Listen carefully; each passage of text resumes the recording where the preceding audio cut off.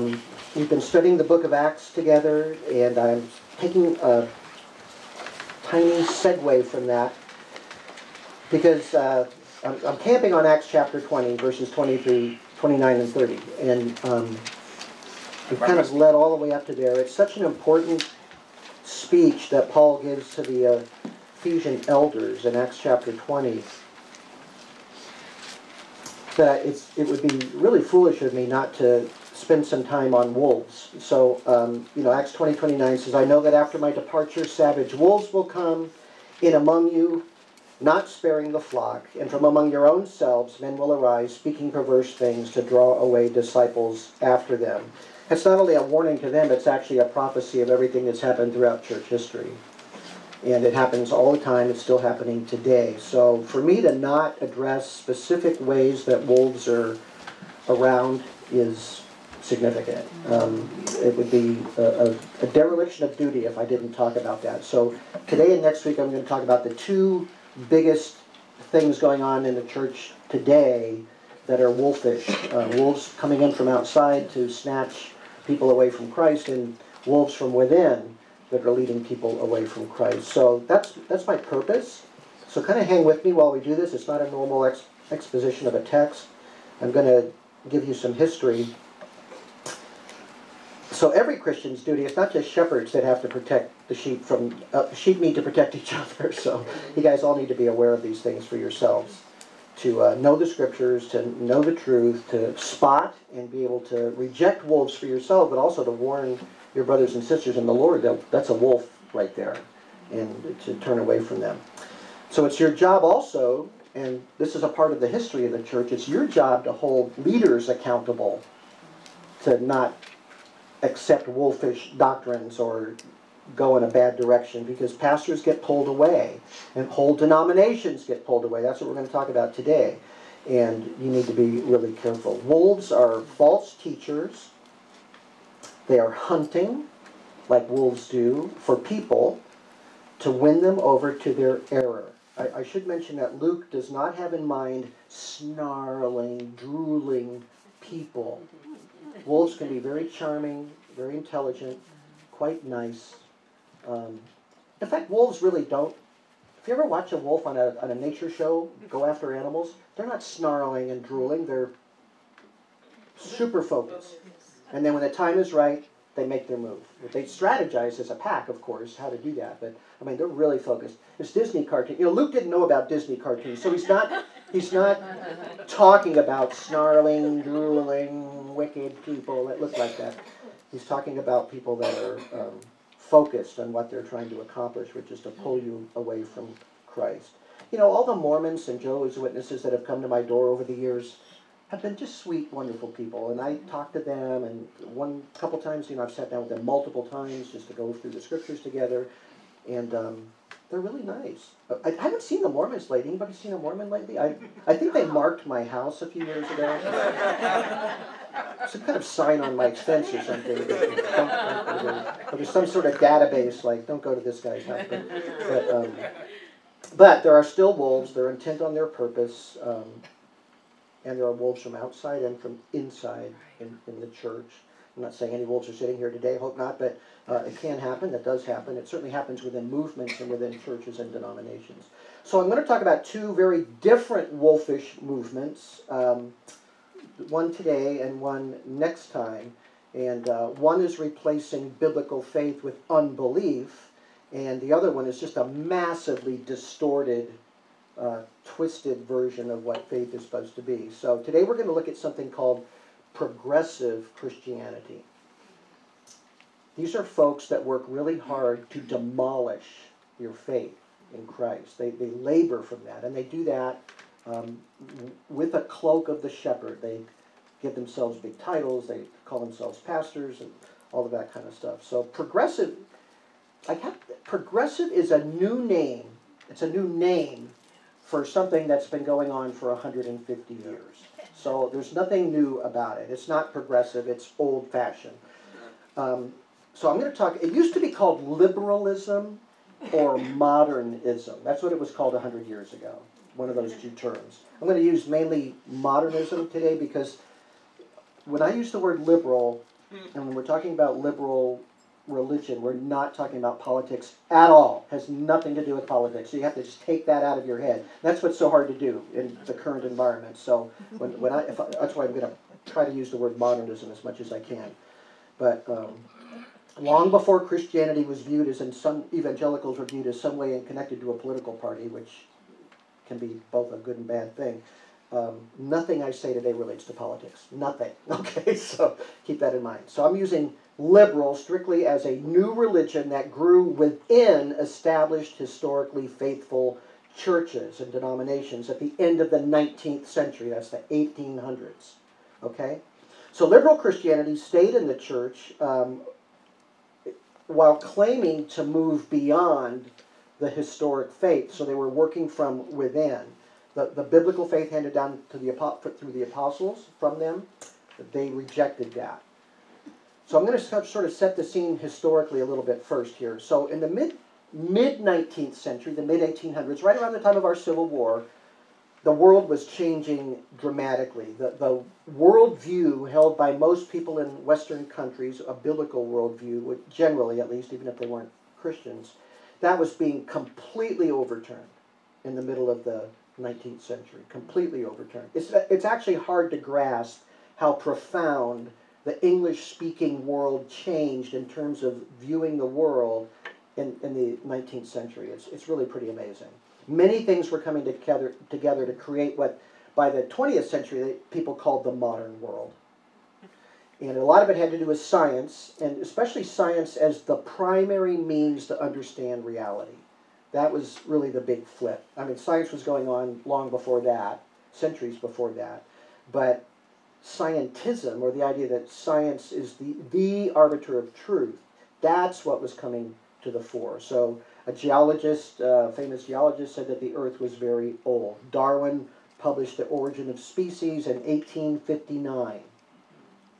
Herbert Spencer, who's probably even more influential, published in 1855 a book called The Principles of Psychology, claiming that natural laws alone govern the human mind. And it's really an expansion or an extension of Darwinian ideas as it came to be, because when Darwin came to the fore right after that, Herbert Spencer created this whole new world of ideas called social science. And evolution had to be applied to psychology, and evolution had to be applied to sociology, and the study of morality. Herbert Spencer said that everything could be explained by science, including morality. Today, they call that evolutionary psychology. And it's pretty amusing to read how some modern evolutionary psychologists explain human behavior. Like, well, I won't even get into it. That's too. It's funny, actually, because they have to come up with we're made in the image of God. We have all these incredible attributes, incredible capacities, and they have to explain it in terms of evolution, and it's really hard to do that. So sometimes it comes out pretty funny. 1867, Karl Marx publishes Das Kapital, explaining everything in terms of this dialectic materialism kind of an idea. So Darwin, Spencer, Marx, all those guys lived in London, basically at the same time. And there's Charles Spurgeon preaching while that's going on. So there's so many new discoveries and new methods of doing things better. It was widely believed then that the world is getting better and humanity is destined for greatness, really without the need of religion. In fact, religion is kind of impeding the way. Marx said that religion is the opiate of the people, right? If only we could get past all of that, we could do so much better. Also, at the same time, in Germany, in biblical studies, a whole new world was developing, taking those same sort of basic principles, the sciences that rules everything idea, and started ripping the Bible apart and trying to explain the Bible in naturalistic terms, because obviously if you throw out miracles, the Bible is a pretty odd book, right? So and they came up with these critical theories of how the Bible came to be. If anybody's taken a college class, you've probably heard of JEPD about Moses, called the documentary hypothesis, and how that came to be. And it's just a theory. It was actually disproved in the 30s pretty strongly, but they still teach it today because it tears the Bible down. But it's meant to undermine confidence in the Bible. Well, Germany was the educational center of the Western world. And American pastors, American professors went there to study, brought it back here. England, the same way. They went there to study, brought it back to England. So that it really impacted the English-speaking world. So basically, the Bible isn't reliable. Science will explain everything around us, including us, and we are destined for a glorious new world with man as the ruler over natural forces. All of those belief systems impacted the church. Big lesson here. The church always has to deal with current trends in the culture. So whatever weird thing is going on in the culture, somebody's going to bring it into the church. And usually a lot of people. Sometimes it just kind of bleeds in. Other times it's very intentionally brought in to the church. That's started in the Bible. That was going on in the New Testament, as we've talked about multiple times. The 2nd century Gnosticism, that was it. It was trying to blend Greek philosophy and Christianity. There's always somebody trying to do that kind of stuff. So whatever the elite believe, or whatever is really commonly accepted among regular people, somehow it works its way into the church. It's a good example today, just in evangelicalism, would be, we live in the age of entertainment. If they, there's the age of exploration, the age of, faith and all those kinds. This is the age of entertainment. That's the most important thing in people's lives, right? And churches feel the need to entertain people. Instead of worshiping God, we're going to entertain people and press all the buttons in their bodies. So there's always someone who lets the world set the agenda for the church, and that was going on too. So in the 19th century, it was the promise of man's mind as the measure of all things, the explainer of everything, which would result in inevitable advancement to a better world. Many churchmen, again in the German seminaries and then everywhere, were persuaded that the old faith just isn't true and had to be replaced. Now, they should have left the church. If you don't believe it, leave, right? But that's not what they did. They stayed and they tried to undo everything that was historic and scripturally rooted and all of that. They said the Bible's a wonderful story. It's a beautiful mythology, and you can learn practical lessons from this wonderful mythology. So they decided to co-opt the church, and that's how they became wolves, these people. Jesus did not do miracles. Jesus was not born of a virgin. Jesus did not rise from the dead. These are church people teaching and affirming these ideas. And that pretty much makes the church useless, doesn't it, if those things aren't true? So why even have a church, right? Well, there's no purpose. They found a purpose. And the purpose was what came about in the very early 19th century, late 19th century, early 20th century, called the social gospel. So in other words, we exist to follow Jesus' example and do good things to other people. That's what church is for. Now, I was raised in a church like this, where they didn't preach the gospel anymore, they didn't believe it anymore. In fact, we had an old pastor and a young pastor. Old Pastor Stoldorf, he shocked everybody one Sunday because he said he believed in the virgin birth of Jesus. That was like shocking. I don't think the young pastor believed in that at all. But so I was immersed in this kind of world. No interest in sharing the gospel with anybody because I didn't believe in the gospel. But be a good person, yeah, that was what it was kind of all about. So Jesus is not a savior from sin. He's an example of human goodness. He's an inspiration. So the church can follow Jesus while not acknowledging him as the Son of God, coming to judge the world on the clouds of heaven or anything like that. So a lot of very important church people bought into all of that, brought it to America, fed it back through the seminaries, trained pastors in that thinking, and the church was changing very rapidly. Well, how do you think real believers in Christ reacted to that kind of stuff happening? Well, they're going to fight back, right? I mean, they're going to stand up for the truth. So they did do that. And in the late 1890s, there were a couple of pretty prominent modernist ministers that were actually put out of their pastorates. They lost their positions because people were catching on. But that was such a small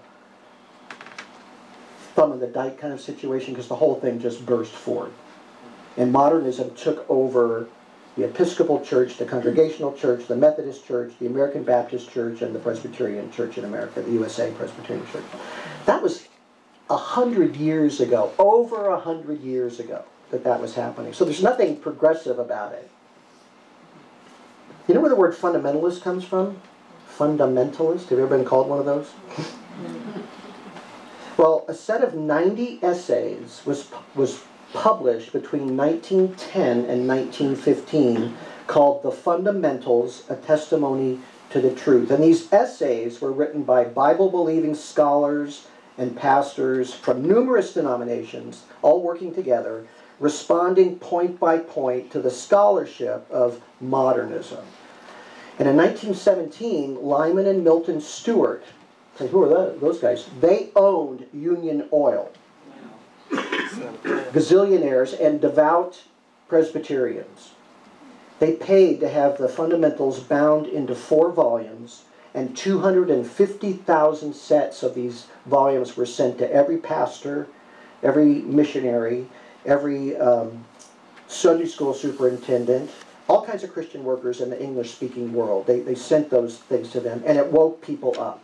So some churches started to realize that many of the shepherds and their flock, their pastors, no longer believed in the divinity of Jesus. They didn't typically teach against it. They just kind of didn't believe it personally and kind of never brought it up. You know, that's how they do it. So the battle was on, and it was a battle. And of course, it's full of history, and it's full of different people and all kinds of interesting things. But 2 individuals kind of emerged that represent both sides. So I'm just going to kind of tell their story a little bit, and then we're going to apply it to today's situation. So the first individual was a man named Harry Emerson Fosdick. Very eloquent, modernist, not a Methodist, he was a modernist pastor. He was actually a Baptist that was pastoring a Presbyterian church in New York City.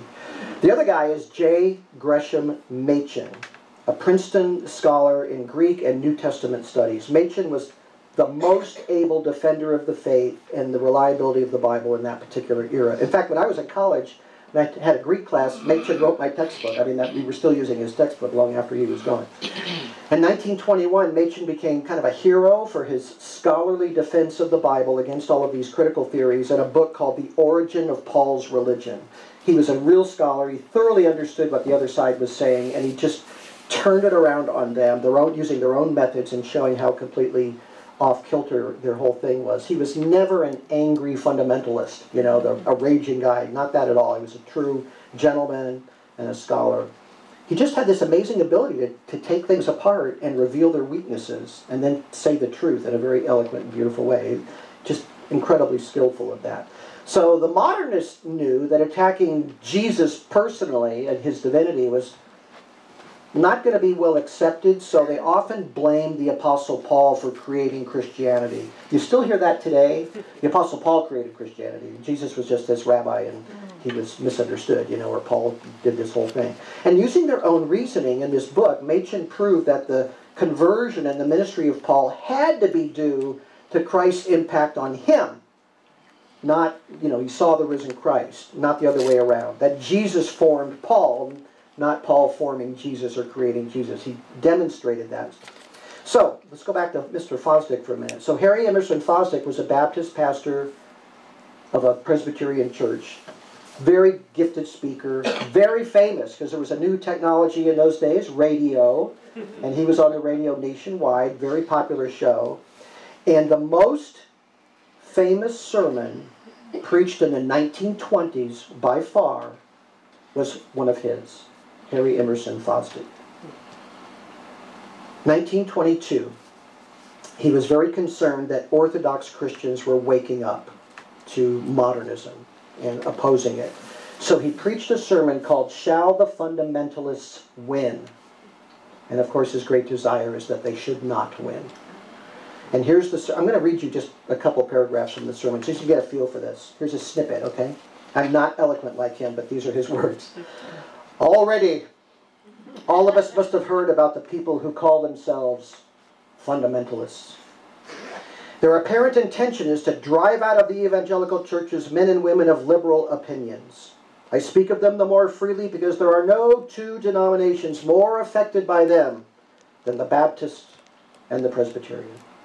The fundamentalists see, and they see truly, that in this last generation there has been a strange new movements in Christian thought. A great mass of new knowledge has come into man's possession. New knowledge about the physical universe, its origins, its forces, its laws. New knowledge about human history, and in particular about the ways in which ancient peoples used to think in matters of religion and the methods by which they phrased and explained their spiritual experience. There's nothing new about the situation. It has happened again and again in history, as for example when the stationary Earth suddenly began to move and the universe had been centered on, and this planet was centered in the sun around which the planets whirled.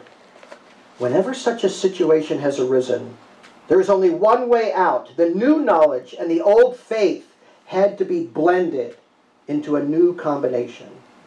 Now, the people in this generation who are trying to do this are the liberals. And the fundamentalists are out on a campaign to shut against them the doors of Christian fellowship. Shall they be allowed to succeed?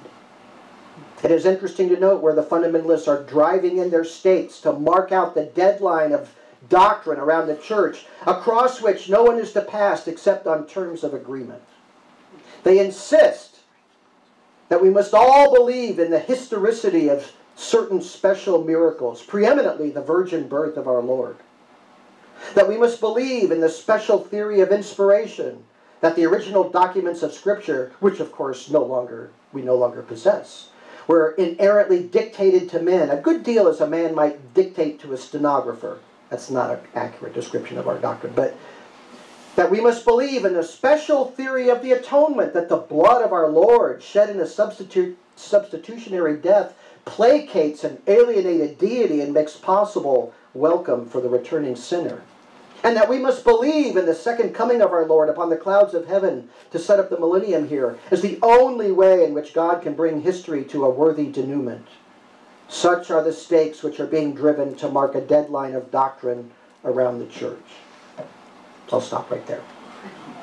The gist of the message, I hope you picked it up, is, are you really going to require that Christian ministers believe in the virgin birth of Jesus? That Jesus died for our sins, actually paid his blood for our sins, that he rose from the dead, that the atonement is real, that the Bible is true? You really going to require that ministers believe that? So you know who was putting those stakes in the ground? Shepherds. Faithful shepherds. And people in the pews that were faithful to the faith that Christ gave us. I know that after my departure, savage wolves will come in among you, not sparing the flock, and from among your own selves men will arise, speaking perverse things to draw away disciples after them.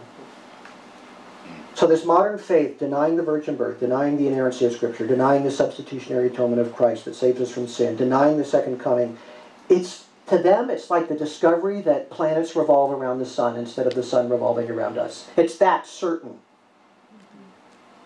which is intellectually completely untenable.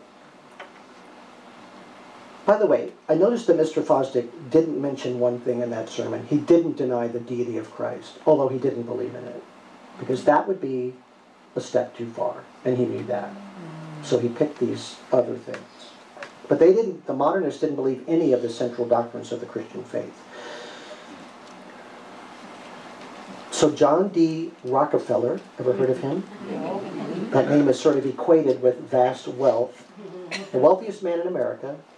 He paid for 130,000 copies of Shall the Fundamentalist Win to be printed and distributed to every pastor in America, so that every pastor in America could read that sermon. Now, Machen, J. Gresham Machen, the Princeton scholar, because his book about Paul was so famous, reporters came to him, because this was big news back then. Reporters came and said, Dr. Machen, what do you think about Mr. Fosdick and his message? And he said, the question is not whether Mr. Fosdick is winning men, but whether the thing to which he is winning them is Christianity. It's a great line.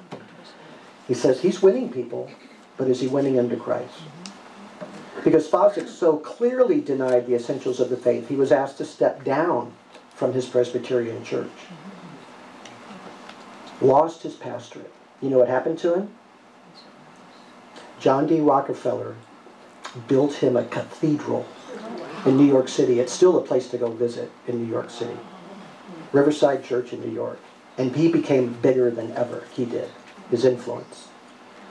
Then in 1923, 1,200 Presbyterian ministers put out an affirmation, a signed document, declaring their agreement with Fosdick and denying the need to believe in miracles, to believe in the virgin birth, to believe in Christ's atonement and the resurrection of the dead and the inerrancy of the Bible. You don't have to believe that to be welcomed as a minister in the Presbyterian Church.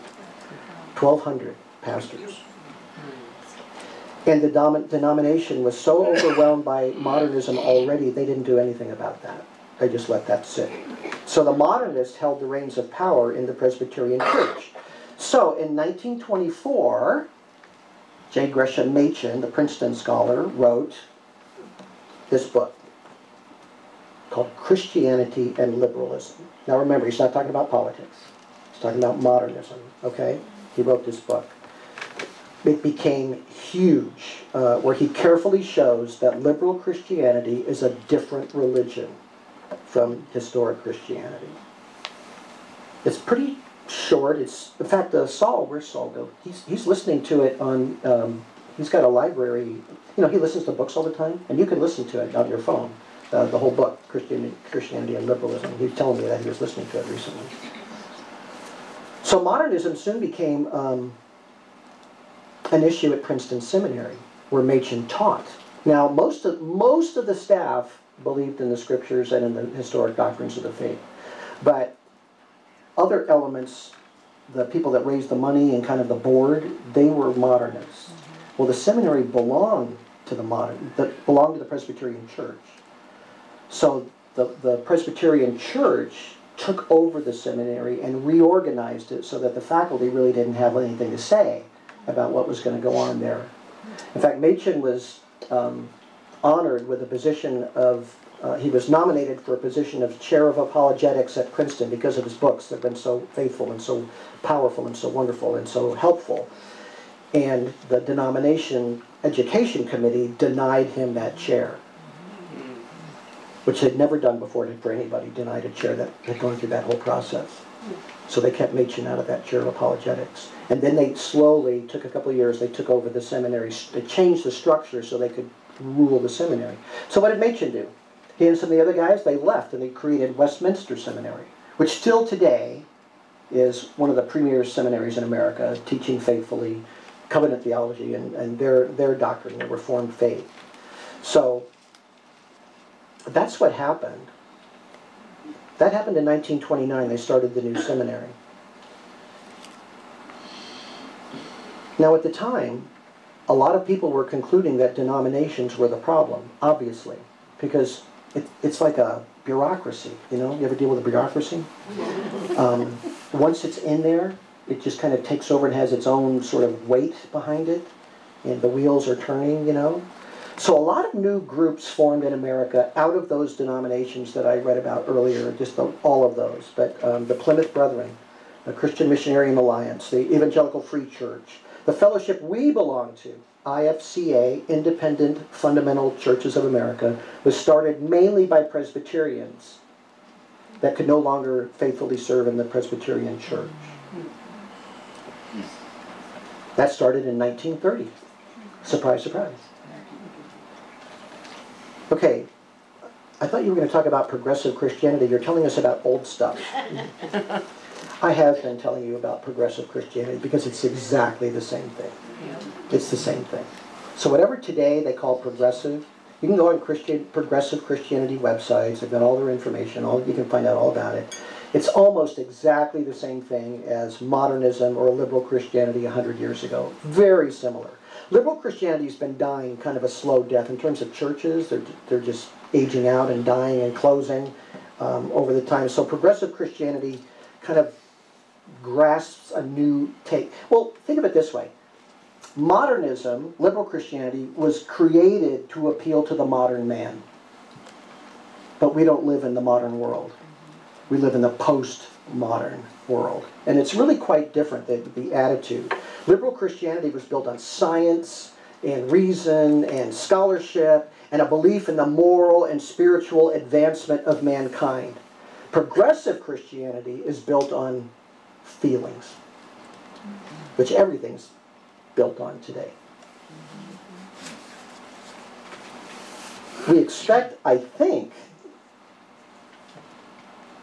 that man is not going to advance anymore. I don't know anybody that talks about that.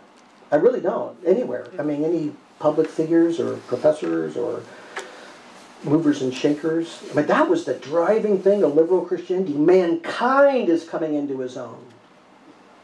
And I don't hear people talk like that anymore. People that talk about the future, from all stripes of people, talk about us living very limited lives that are going to be defined by other people, and we will be ruled by technology, not the other way around. Technology will not lead us into a bold future, but to a surveillance state. I think that's what most people think. And I don't hear anybody talking confidently about the future.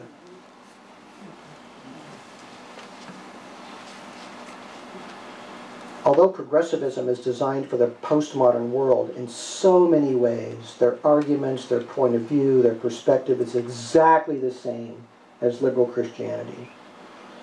It's just more open to absolute sexual freedom. I mean, Harry Emerson Fosdick would have been horrified by progressive Christianity because he could not have imagined the sexual libertinism of American culture today. He couldn't have imagined it.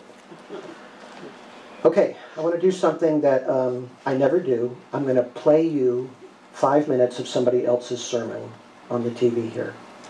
So, not yet though.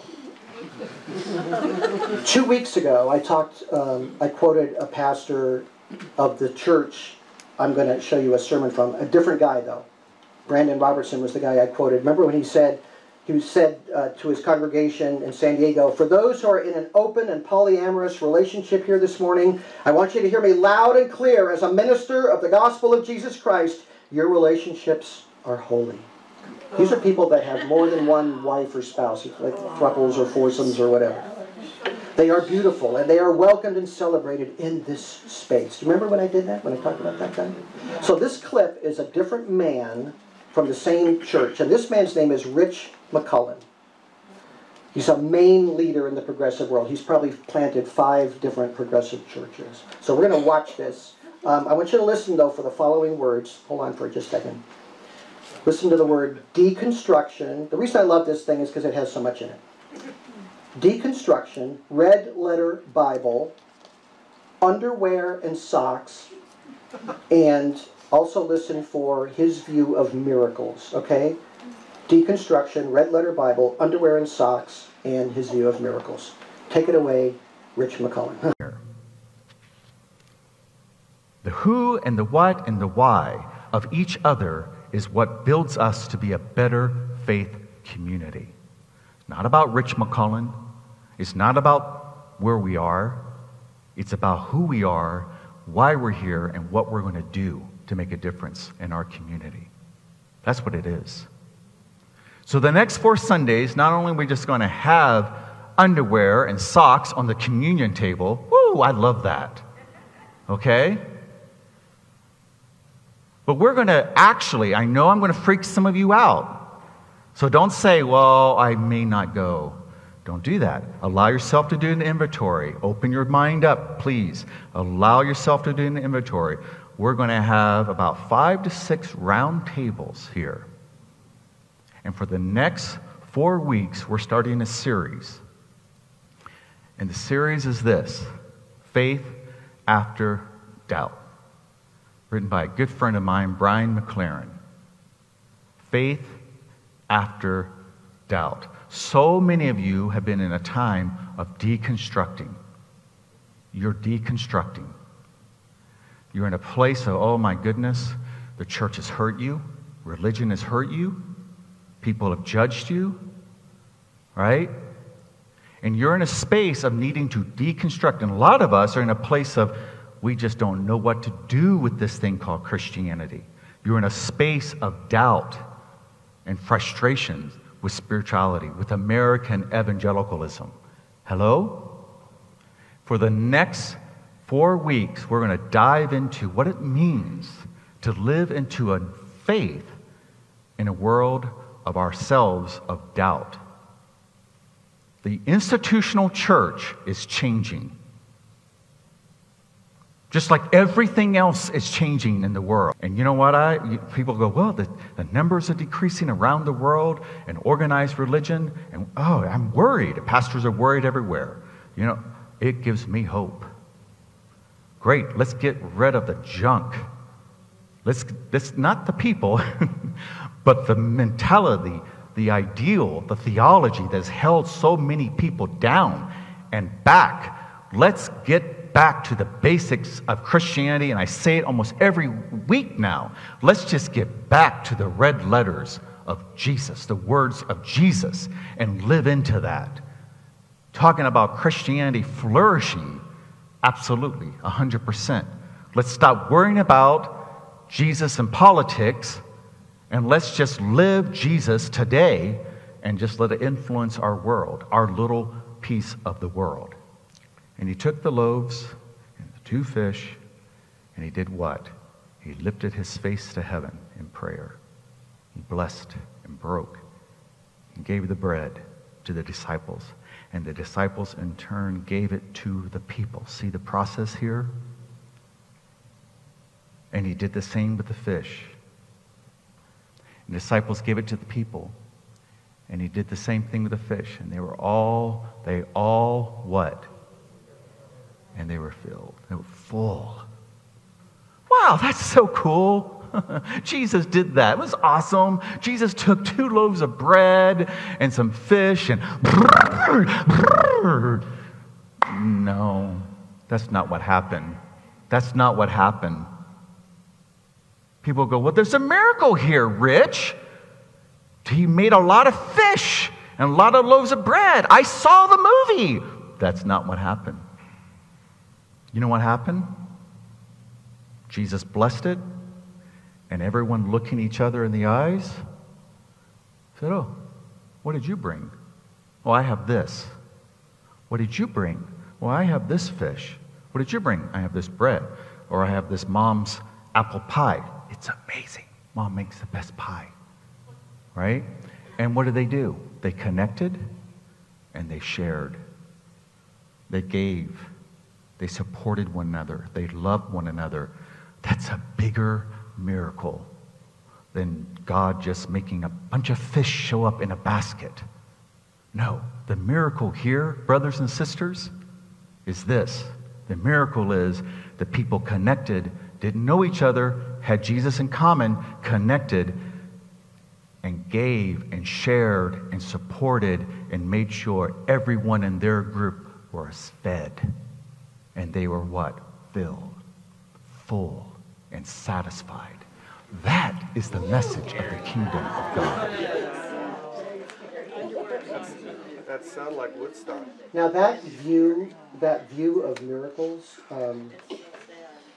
it's classic liberal Christianity. A person could have said that about the feeding of the 5,000 in the 1920s easily. A pastor would have taught something like that. That's not new. It's not different.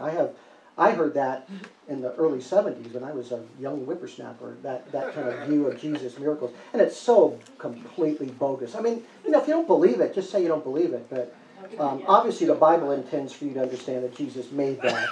It actually affects a lot of other things in the story of the scriptures there. So anyway, science doesn't recognize miracles, so we don't recognize miracles. That's modernism. Now the underwear and socks part, that kind of sprang that on you. He was actually talking earlier that they go out once a month and give things to the homeless people, which is a really nice thing to do. And this month they're going to bring underwear and socks. Why they're going to bring it and put it on the communion table and go, woo! I love that.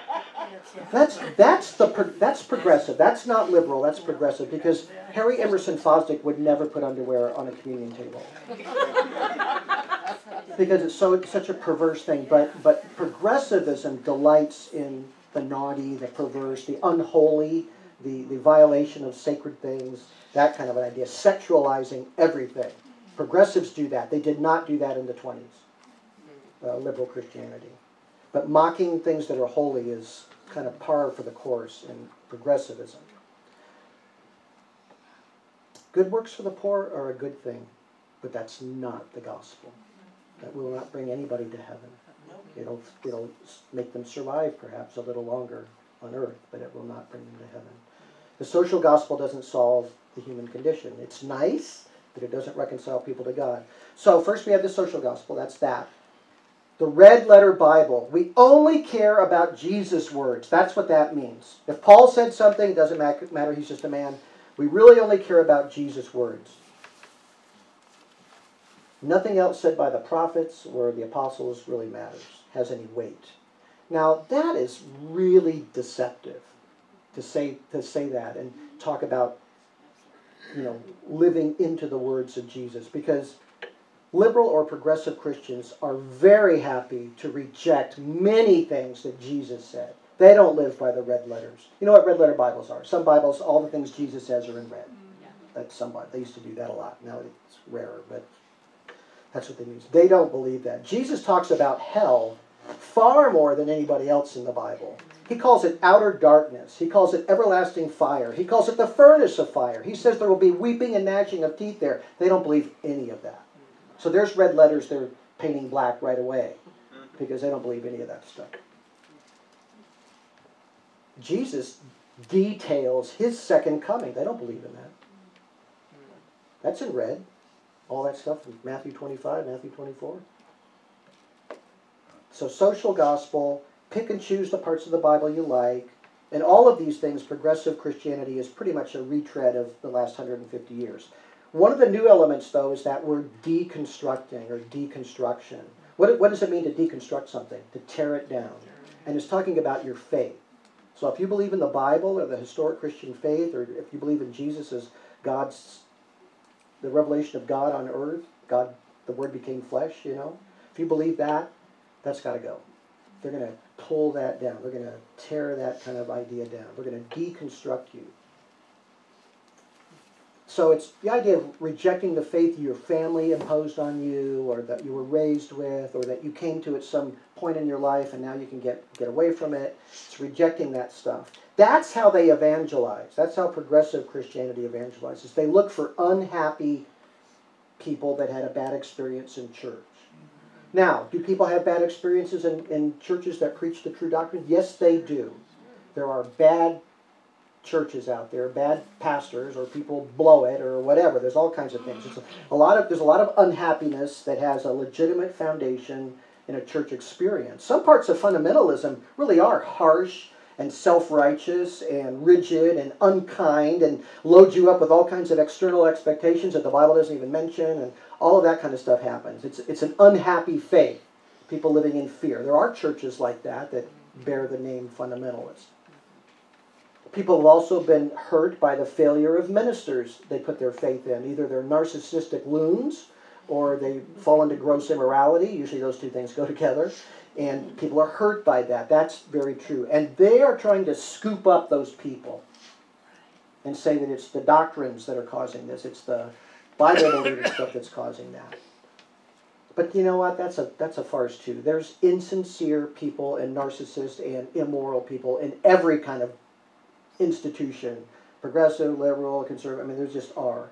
It's understandable, though, that it's devastating when a pastor sins or sins against you and doesn't have any repentance for it, and he's just a total jerk out for his own ego. Of course that's hurtful to people. But for them, deconstructing is offering a way to strike back at that. And you can heal your hurts by abandoning the faith of Christ. That's what they're teaching. Well, if you're going to really follow Jesus, striking back isn't allowed by him, for one thing. And all the things he did, he would say, move on to maturity. That's a toxic environment there in that particular church, but I have many churches that aren't like that believe in me, that believe in everything I've taught you. That's what Jesus would say to that hurting person. There's total jerks in the Bible. Ever read 3 John, that little letter, 3 John? There's a guy named Diotrephes. He's a narcissistic guy trying to run the church. He's a fool. There's people like that in the Bible. You don't abandon Christ because some people who claim to follow him are jerks. You don't leave him for that. Amen. There's human beings in the world. We're all imperfect, and some people are phony.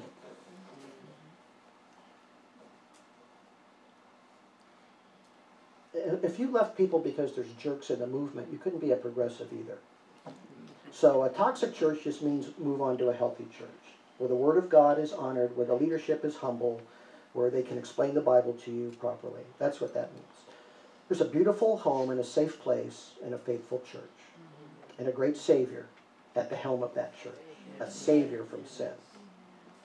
We've had our share of people here at AFBC who came from toxic churches, but progressives are trying to take advantage of those people.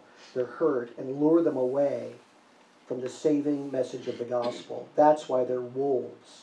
That's why they fall into the wolf category. A faithful church points people to the real Jesus. They don't invent a fake Jesus who has no power, who's just an example to follow, and point people to that.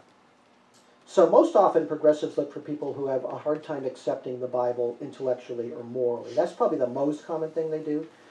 So here's a clash of the scriptures with 21st century assumptions. God said he made 2 genders. If you say, well, I can't accept that, there's at least 54 genders, well, then the progressive movement will appeal to you. That's what they'll offer you. That's you're right. You're right about that. If Jesus says fornication arises out of the evil of men's hearts, a corrupt heart, that's a red letter thing. Red letter. If you say, but that's my favorite activity, the progressives will say, that's okay. You don't have to worry about that. It's not a sin or anything like that. If Jesus says marriage is between one man and one woman in the very red portions of Matthew chapter 19, progressives would say, well, I can't accept that. And in my progressive church, I am free to ignore that saying of Jesus.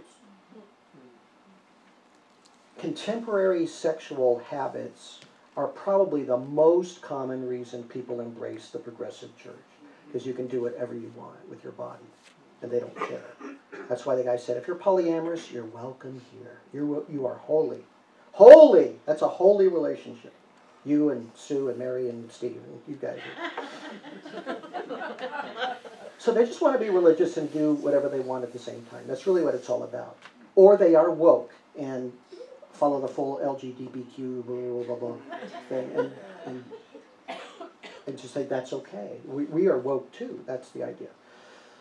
Another progressive, the Reverend Dr. Robin R. Myers. I love the titles. Reverend Doctor. He answers questions on a progressive website, progressivechristianity.org. Somebody asked on that website, why follow Jesus and worship him if you don't believe all of Scripture? Well, that's a really good question. Here's the really weird answer. I believe Jesus wanted to be followed, not worshipped. So the ultimate credibility of any Jesus community resides in its good works and its radical commitment to inclusion and nonviolence. That's appealing to the modern world completely, the postmodern world. It's a complete rejection of the Jesus of the Bible, especially as he presents himself. In progressive Christianity, the name Jesus is just a tool. The name is a tool to separate people from the real Jesus. Claims to be new, but it's as old as the hills. It's just liberalism in a sexually depraved form. That's what it is. Okay, I know I'm way over time here. Let me close with 2 scriptures. 2 John, I never get to read the little John letters here. I'm going to read 2 John chapter 1. I'm just going to read this, verse 9, and then I'm going to read from the Gospel of John as well. 2 John 1:9. Anyone who goes too far and does not abide in the teaching of Christ does not have God.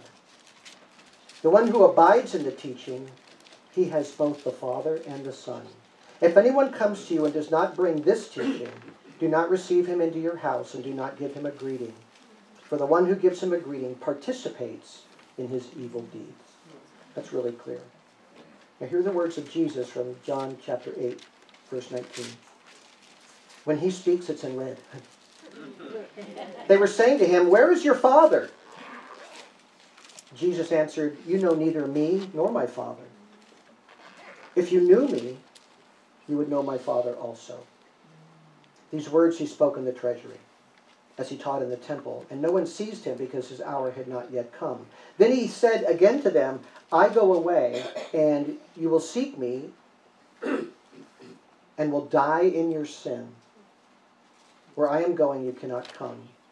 So the Jews were saying, surely he's not going to kill himself, will he? Since he says, where I am going, you cannot come. And he was saying to them, you are from below. I am from above. You are of this world. I am not of this world. Therefore I said to you that you will die in your sins. For unless you believe that I am, you will die in your sins. That's how serious this all is. That's how serious it is. And those are red letter words. Let's pray. Our great Father, maker of heaven and earth, these things are not to be trifled with. Those who distort the truth, who reduce Jesus to merely a wise man, deny themselves the Savior of the world. And for them it means expulsion from your eternal kingdom. We pray that you would open their hearts to believe, that they would reconstruct the Jesus who lives and reigns today, the holy Jesus, the compassionate Savior from sin. Protect us from the spirit of the age, and let us be light in the darkness, and not extinguish our lamps. Make faithfulness to you our watchword for our lives. This we pray in the name of our glorious Savior, Jesus.